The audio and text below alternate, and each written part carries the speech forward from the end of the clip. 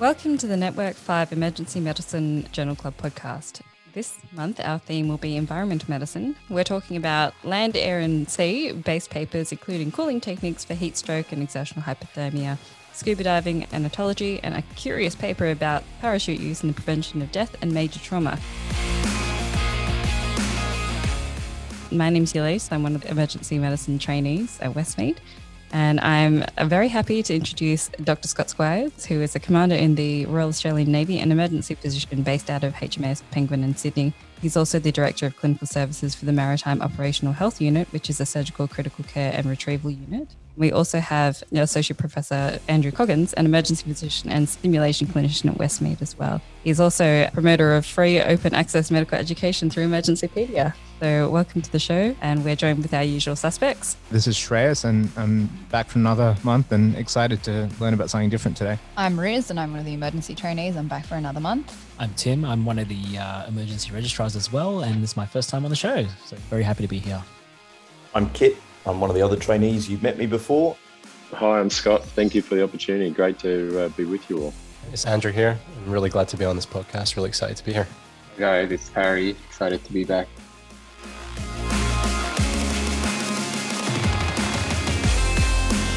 In part one of our podcast this month, we have Dr. Timothy Selvaraj presenting a paper on first aid cooling techniques for heat stroke and exertional hypothermia by Duma et al. Thanks, Elise. So it's a systematic review and meta-analysis, and as you said, it's by Duma et al. So it's primarily based out of Canada, but there are contributions from New South Wales and Victoria here in Australia as well. It was published in 2020 in the Resuscitation Journal. Essentially, it's a review of literature that looks at adults and children with non-exertional heat stroke or exertional heat stroke or induced exertional hypothermia, and it examines the intervention of cooling techniques or any combination of techniques that might be used in a first aid setting to measure the mortality and rate of body temperature reduction, as well as it did seek to also measure the impact on organ dysfunction, adverse effects, and hospital length of stay. Systematic review does include some RCTs, non-RCTs, a few time-interrupted series, before and after studies, cohort studies, and case series. It searches 5 comprehensive medical databases, and it examined studies published prior to the 10th of July in 2019 from the conception of these databases. The purpose of this study was to summarize the evidence for first aid cooling in exertional heat stroke and non-exertional heat stroke. And essentially, the main goal is to establish that the early recognition of heat stroke is extremely vital, and the expedited reversal of this definitely improves patient outcomes. The paper hypothesizes that there are other alternative techniques for cooling besides from water immersion, which seems to be the predominantly best technique, and compares, multiple different other techniques like that. Essentially, heat stroke is a condition categorized by severe hypothermia, which is a temperature greater than 40 degrees on a core body temperature, and includes organ dysfunction, primarily CNS dysfunction as well. Exertional heat stroke is essentially a temperature greater than 38.5 with physical activity, and non-exertional heat stroke is associated with extreme heat waves without the physical exertion component. It particularly affects susceptible people, so like elderly, children and infants who lack thermoregulation, and without treatment leads to cardiac arrest and death. This particular study primarily looks at US statistics and demographics. So just to look into another similar report from 2022 this year from the International Journal of Disaster Risk Reduction on heatwave fatalities in Australia between 2001 and 2018, there were 473 heat-related deaths in Australia. 354 were during heatwave conditions. 244 of these were from inside a building, primarily a male-dominated mortality, and there's increased mortality risk with increased age, lower socioeconomic status, geographical remoteness, and physical and mental disabilities.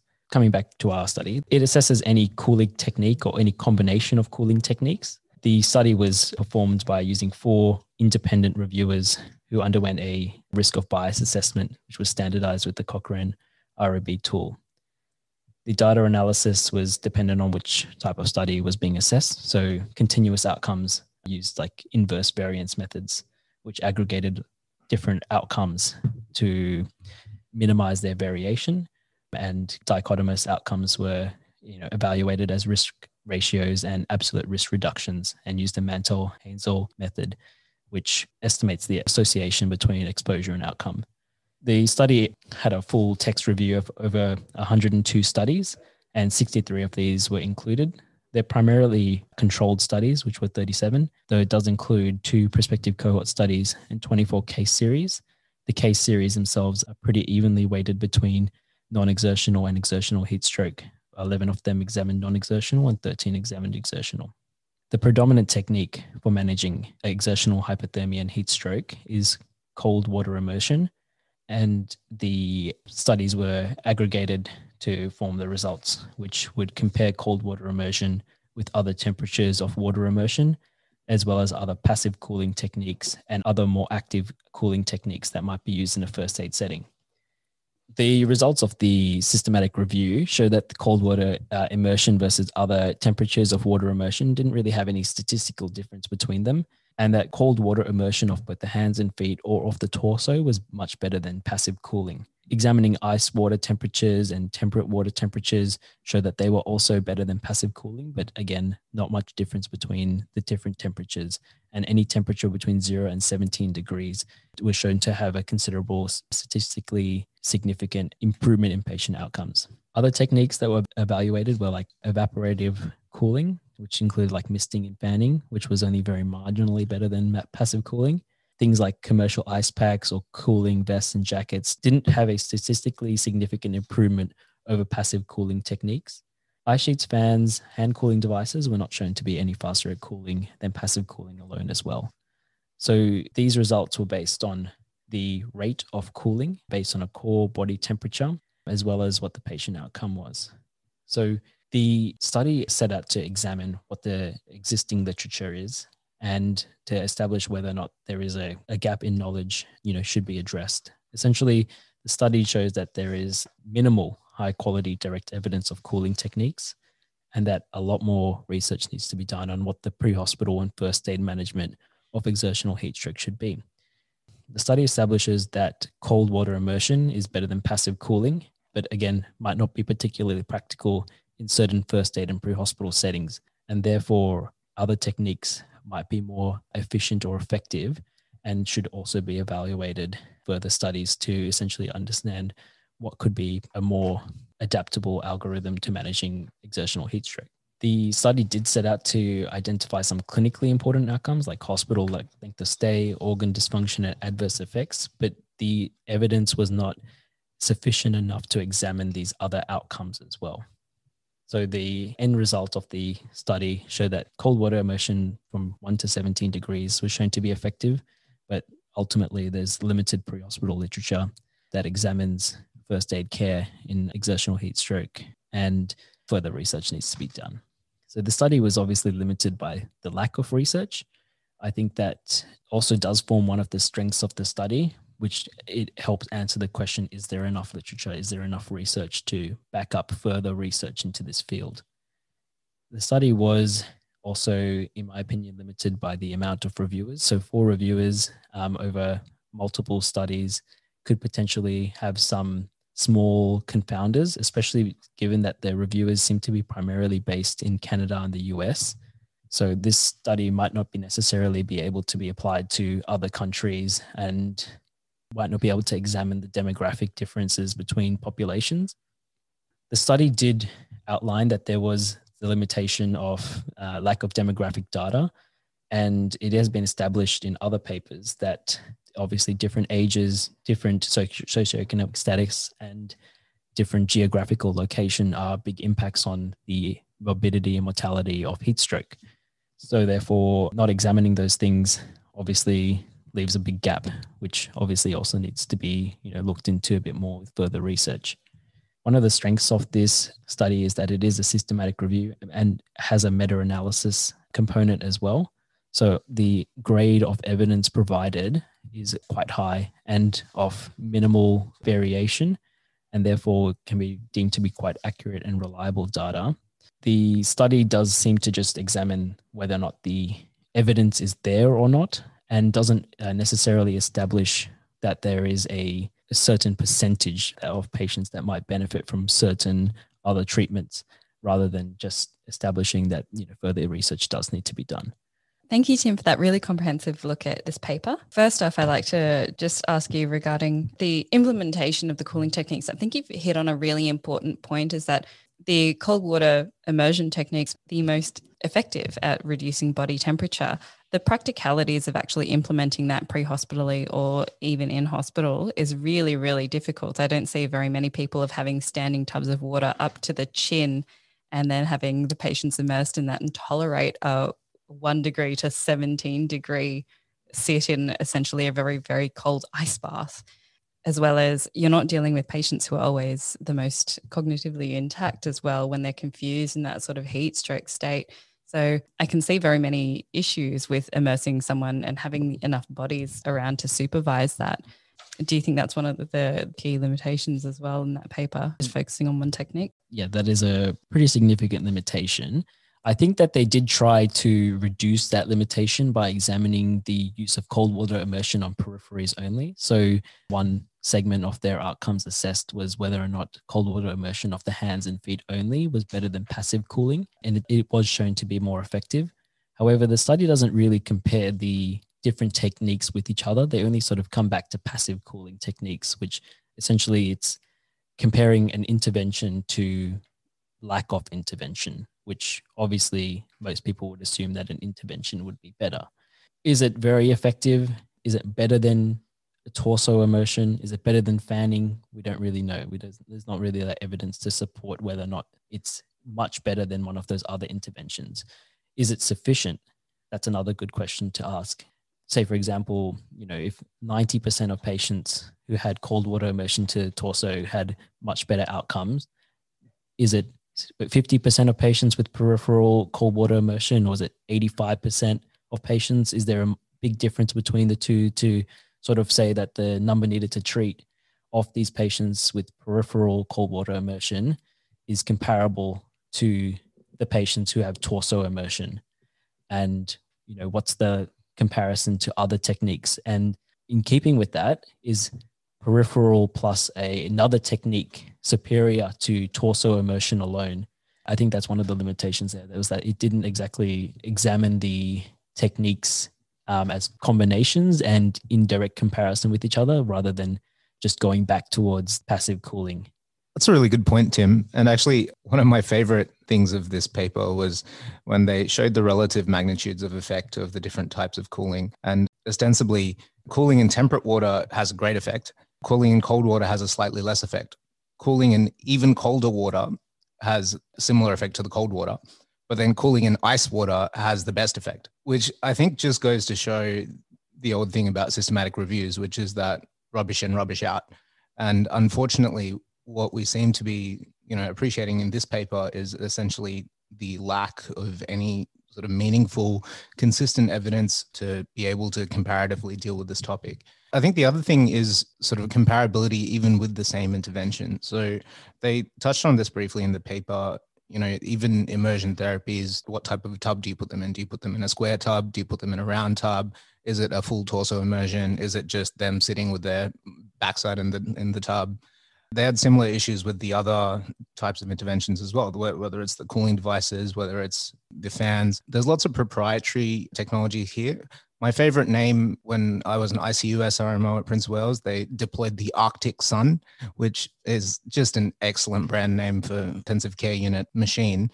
Does it work at all? I have no idea. Because of that, the papers that are going to be published about each individual device are bound to have some degrees of conflict of interest, and trying to lump those together into a sort of shared pool of evidence is going to be fraught with danger.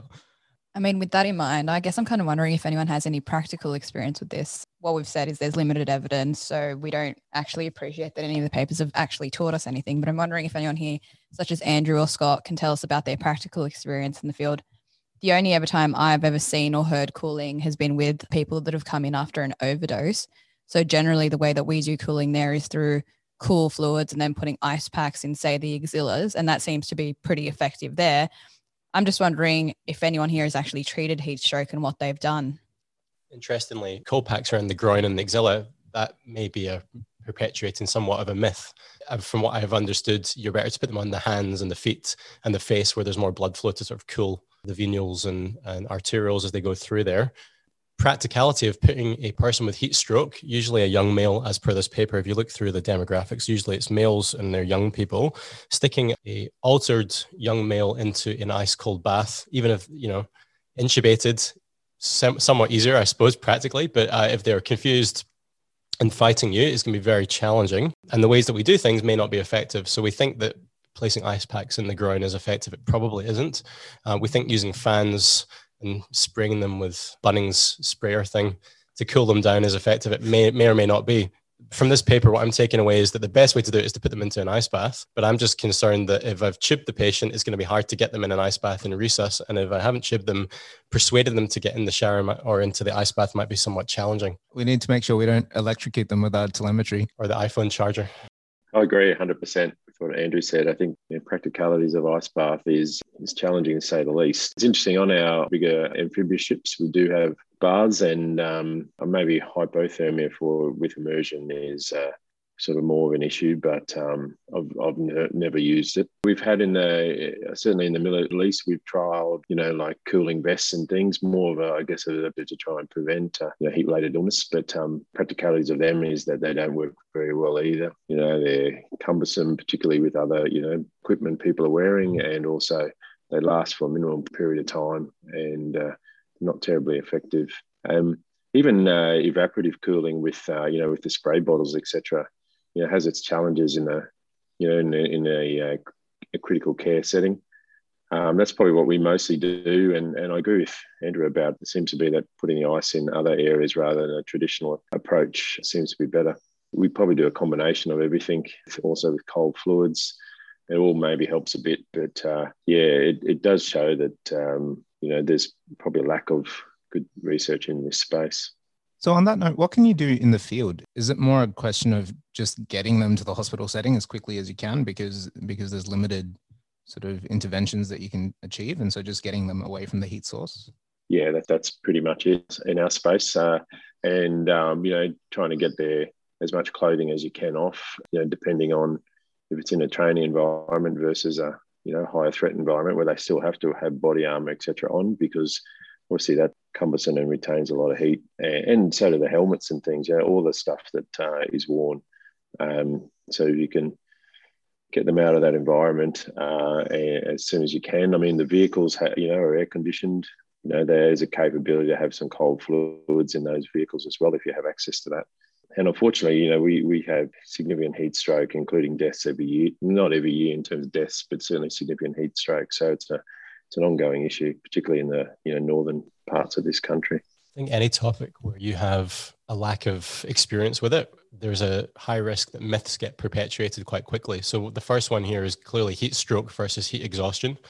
Heat exhaustion is something we've all experienced on a hot day, and we go for a bushwalk. We feel a bit hot, a bit bothered, a bit sick. We feel thirsty. That's something we've all experienced. But heat stroke has a massively high mortality. We think of the old lady coming in from a non-air conditioned house who's hot, but actually this can occur in any age group, and it may or may not be exertional. And the patient may not exhibit the classic signs, but one thing they will have is some neurological thing. It might just be they're slurring their speech like I do at baseline and with the accent, or they may just be a little bit altered and a little bit off. So they may have exerted themselves, and they may not have. But I think any patient who comes in with any altered mental status and is a bit hot, they've got heat stroke until proven otherwise. We've got to remember it's a really high mortality. And I think assuming that sweating is part of the diagnosis is a big myth or a big pitfall too. I mean, a lot of patients who have run a marathon are going to be covered with sweat. And if they walk into the tent that you're working in as the volunteer at the end of the marathon covered in sweat, I wouldn't be ruling out heat stroke based on the fact that they're covered in sweat. They might have stopped sweating now, but that's one thing. There's a couple of myths that I think are really out there in the community of emergency medicine because we don't see this. So we read the textbook, and one textbook says you've got to be not sweating and you've got to be like a certain age to have heat stroke. In fact, you can be any age. It has a high mortality, and you may or may not be sweating. I think you've hit on some really key issues there, Andrew. I'd like to know, in the context of environmental changes such as climate change, more extreme weather conditions, how we should adapt our practice into incorporating some of those principles into our diagnosis, as well as identifying those at-risk demographics. So you're not necessarily saying age is a factor, but also probably at-risk vulnerable patients with multiple comorbidities. How do you think changing weather climates would affect them? The Northern Hemisphere, you can see in this paper, they discuss in France heat waves, massive increase in mortality. I think in a lot of locations around the world, they don't have good air conditioning and they're not adapted to that climate. Whereas in Australia, we might be slightly on the luckier side that we're used to having regular heat waves. That said, the temperature is clearly going up all over the earth. And, this is going to become more common. It's definitely a topical thing with climate change. And this is going to be increasingly common. We're going to have to adapt our living to try to prevent this. In Australia, we tend to do our marathons and our kind of big races in the winter, which makes a lot of sense. I think we tend to avoid heavy exercise races in the summer, which is obviously good. In the Northern Hemisphere, I've noticed that a lot of big marathons tend to occur in the summer. So it's a bit like flipping a coin as to what the weather might be like. The Boston Marathon, New York Marathon, all in the sort of summer, or at least in the spring. And those extreme weather events are becoming more common. So it might be a case of adapting by moving events to more appropriate times of year. And the other adaptation is obviously having better cooling in our houses. If you look at London, no one has air conditioning there. And yet 3 months a year, it's like a hothouse sauna in that city. And they have a lot of extra deaths in the Northern Hemisphere, presumably some heat illness related deaths. Yeah, just touching back to the study that, more Australian-based demographics, the heatwave fatalities in Australia between 2001 and 2018, there were 473 heat-related deaths in that time frame, and 354 of those were in heatwave conditions. So they identified like heat waves in 2009 and 2014, the biggest heat waves during that time frame.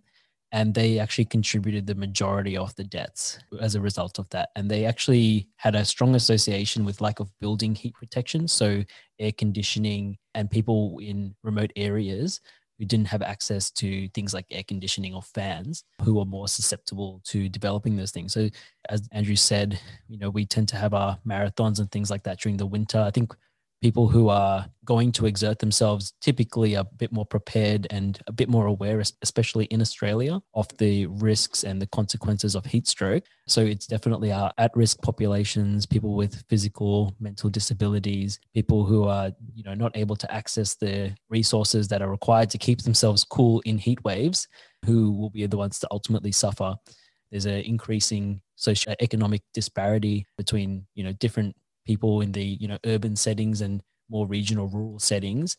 So I guess in the context of climate change, we definitely might be seeing people in our rural regional areas be much more highly at risk, especially as they're more likely to be more inland, away from coastal areas, and less likely to receive that early intervention that's actually been shown to improve patient outcomes. Tim, I think that's an excellent point. There's quite significant socioeconomic and sort of health equity issues at play here.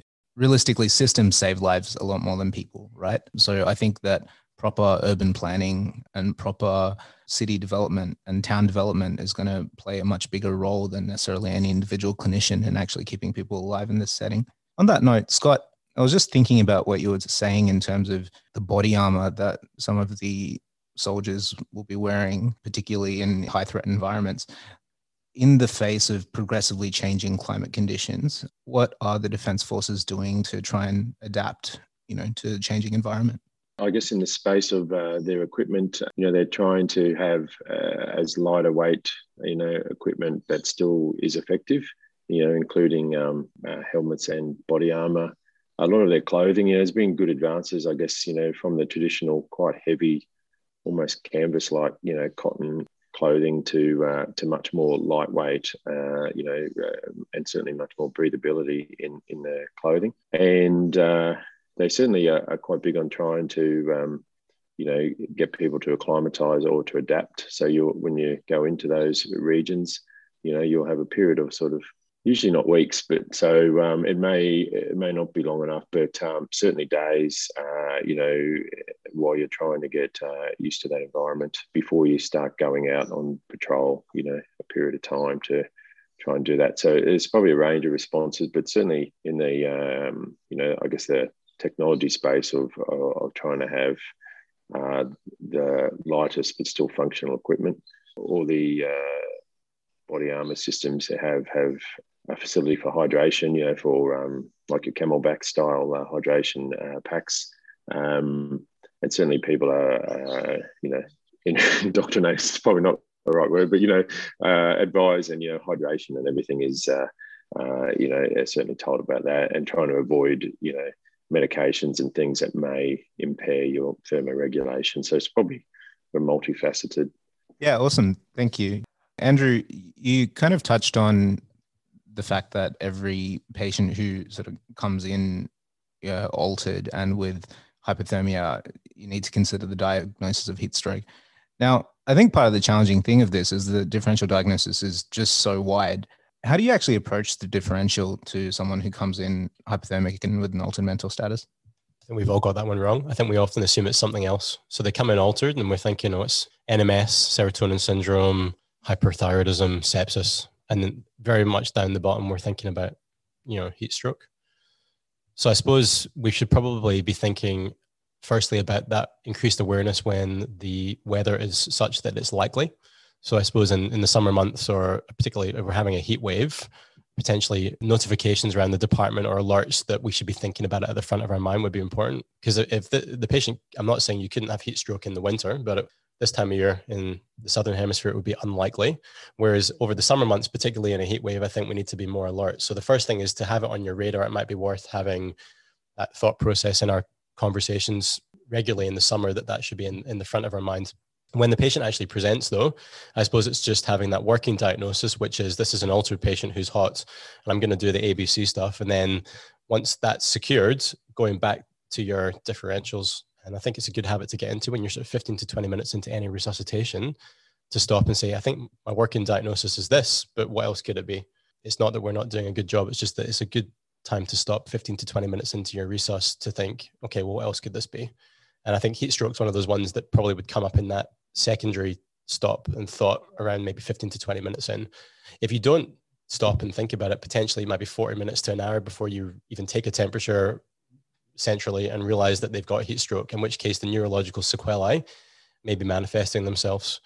If we don't treat heat stroke early and cool the patient actively, then the patient will have significant morbidity and mortality. So hopefully that answers the question. But I think for me, the caveat would be you'll miss it because you're dealing with the ABC quite appropriately and thinking about other stuff. And the way to prevent that is two things. Number one would be being on your radar at certain times of year. And number two is getting into that habit when you're 15 to 20 minutes into that resus and you've kind of secured the airway, you've given some fluids, and you stop and you think, right, what else could this be? And that's probably when it's going to pop in your mind, and you're probably ending up treating it promptly. But you could easily, if you don't do that, you could be an hour and you may have missed. I just wanted to come back maybe to some of the kind of techniques and equipment that we can use. My experience in heat stroke is very limited and has been kind of to do with that festival population, those kind of mixed drug affected heat stroke kind of patients. I guess every patient is slightly different and every location is slightly different. We talked briefly about cooling vests before. I've seen them used with very limited success. It didn't seem to really effectively cool, and there seemed to be lots of patients that were getting burnt from them, essentially thermal burns. Is this something that anyone else has noticed? Is this just something that are kind of observed, or are they still in vogue? And is there a role for things like gastric lavage? I know that some of the papers within this study touched on that, but the study itself didn't seem to. Is that still something that is worth using? Kit, I'm not exactly sure about gastric lavage, but I did look into a few other sort of papers that examined other cooling techniques. I was just more looking for like the weird and wacky sort of things that people come up with. So there's like transpulmonary cooling techniques. So they just give them cold air to breathe. They ventilate them with cold air. That was shown to be not very effective at managing heat stroke compared to cold water immersion. There's also quite a few studies looking into how to portabilize and modify cold water immersion techniques using other sort of things. So one study, it made a contraption to immerse somebody in a tarp, and they used airflow flaps and things like that to oscillate air through as well and help sort of take the heat out by like convection. And that was shown to essentially be quite effective than, conventional cold water immersion techniques. However, just like one person's sort of design that probably hasn't caught on too much, or might have been very situational. So whether or not it applies to like hospital practice might not be necessarily effective, but they were shown to be like very portable and very easy to use for that reason. I guess I'm afraid of, trying a few of these techniques out that maybe we don't come across very often here, and end up doing more harm than good by causing thermal burns from the ice or provoking some other complication. One of the things I'm really afraid of is the MacGyver bias. It's the bias that you think that your amazing MacGyver style intervention is going to work better than whatever's traditionally described. But I'm just wondering how we're actually going to do this in resus, to actually do a cold water immersion practically. There's always like getting a parachute or getting like a morgue bag and then filling it with ice and water above below their bum seems like an amazing idea, and I'm drawn to it. But I'm also thinking to myself, oh my goodness, there's a large bias there that I've never actually done that before. But actually doing it seems like a completely different challenge. I worry that resus would just turn into one big swimming pool. You guys have probably heard there's the taco, which is essentially like the body bag with the patient in the bag with the or tarp or something, and then ice slurry. And as Andrew said, I like that MacGyver analogy. It's the practicalities of that would I don't think in our space would be conducive to I can imagine not only for the patient but an angry numb, or the director or something kept walking in and thinking, what the hell is going on here? Exactly. And infection control have taken all the fans away because of COVID as well. So we're kind of left with just ice packs and cold fluid from the fridge. Transpulmonary cooling is off the table then. Aside from dousing people in water, in terms of our routine critical care, what are the important things, Scott and Andrew, to make sure that we cover in managing the patient who's got severe hypothermia? Are there particular interventions that we routinely do that are important and are effective? Once you get down to, I guess, 38 degrees or some nominal temperature around about that, you probably you don't need to you still need to be on monitoring them, but maybe not actively cooling as much. And they may need adjunctive medications like benzos to try and manage shivering, or assist with agitation and things, and also I guess being aware that they can have two things. We had a case a couple of years ago which was a sympathomimetic toxidrome in someone who was also not known to be hyperthyroid, but was sort of almost thyroid storm. So it'd be a bad day to have that, but I guess keeping an open mind. And I think Andrew's approach about the 20 or 30 minutes in and review is great, so that you'll just be aware of that and look at all the other alternatives or co-diagnoses. In ventilating these patients, does switching to non-humidified oxygen, does that make a difference? And is that something that could potentially contribute to assisting with cooling? And I think you're going to have enough tools in your armament to probably fix that before you need to worry about the humidification of oxygen. And as I think Scott was alluding to this before, once you get to 38 degrees, you're already on the way to sort of shivering. So you generally would stop cooling them. So they usually start at 40, 41, 42, and then gradually move down towards normal. And probably you want to stop when they get to just hot, not very hot.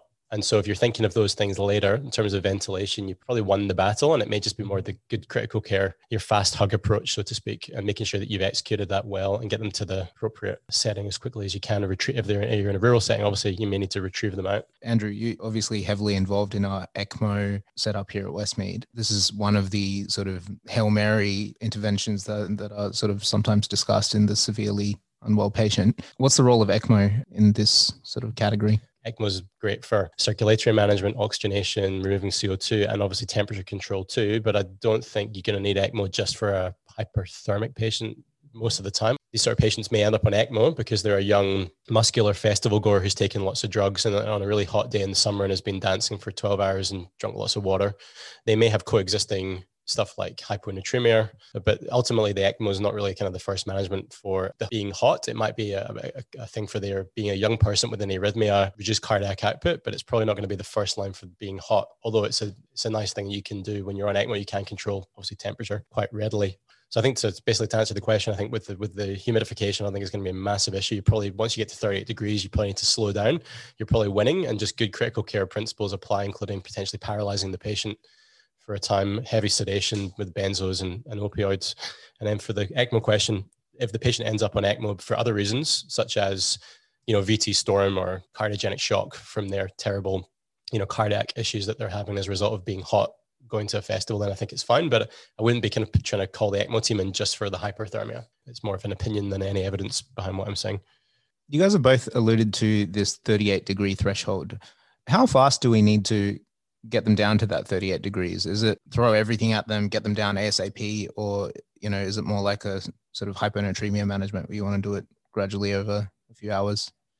Trying to get them as quick as we can. I think most of the techniques or a combination of techniques are effective, but things aren't going to happen in minutes. And so, and given that, as Andrew said, the mortality is high, that, once you get down that path of multi-organ dysfunction or failure, their mortality is certainly very significant, that we want to be, trying to expedite their cooling.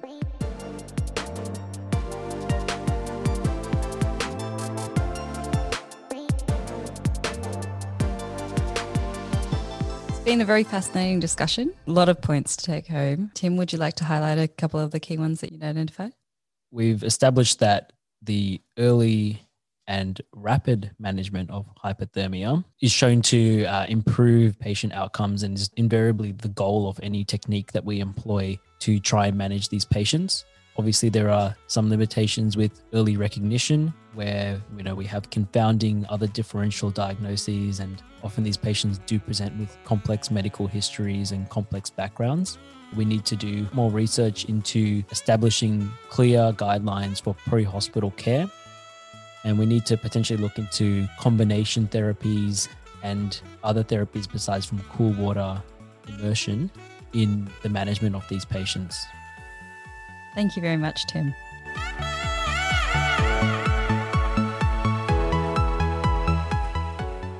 So that brings us to the end of our first segment. Thank you everyone for tuning in.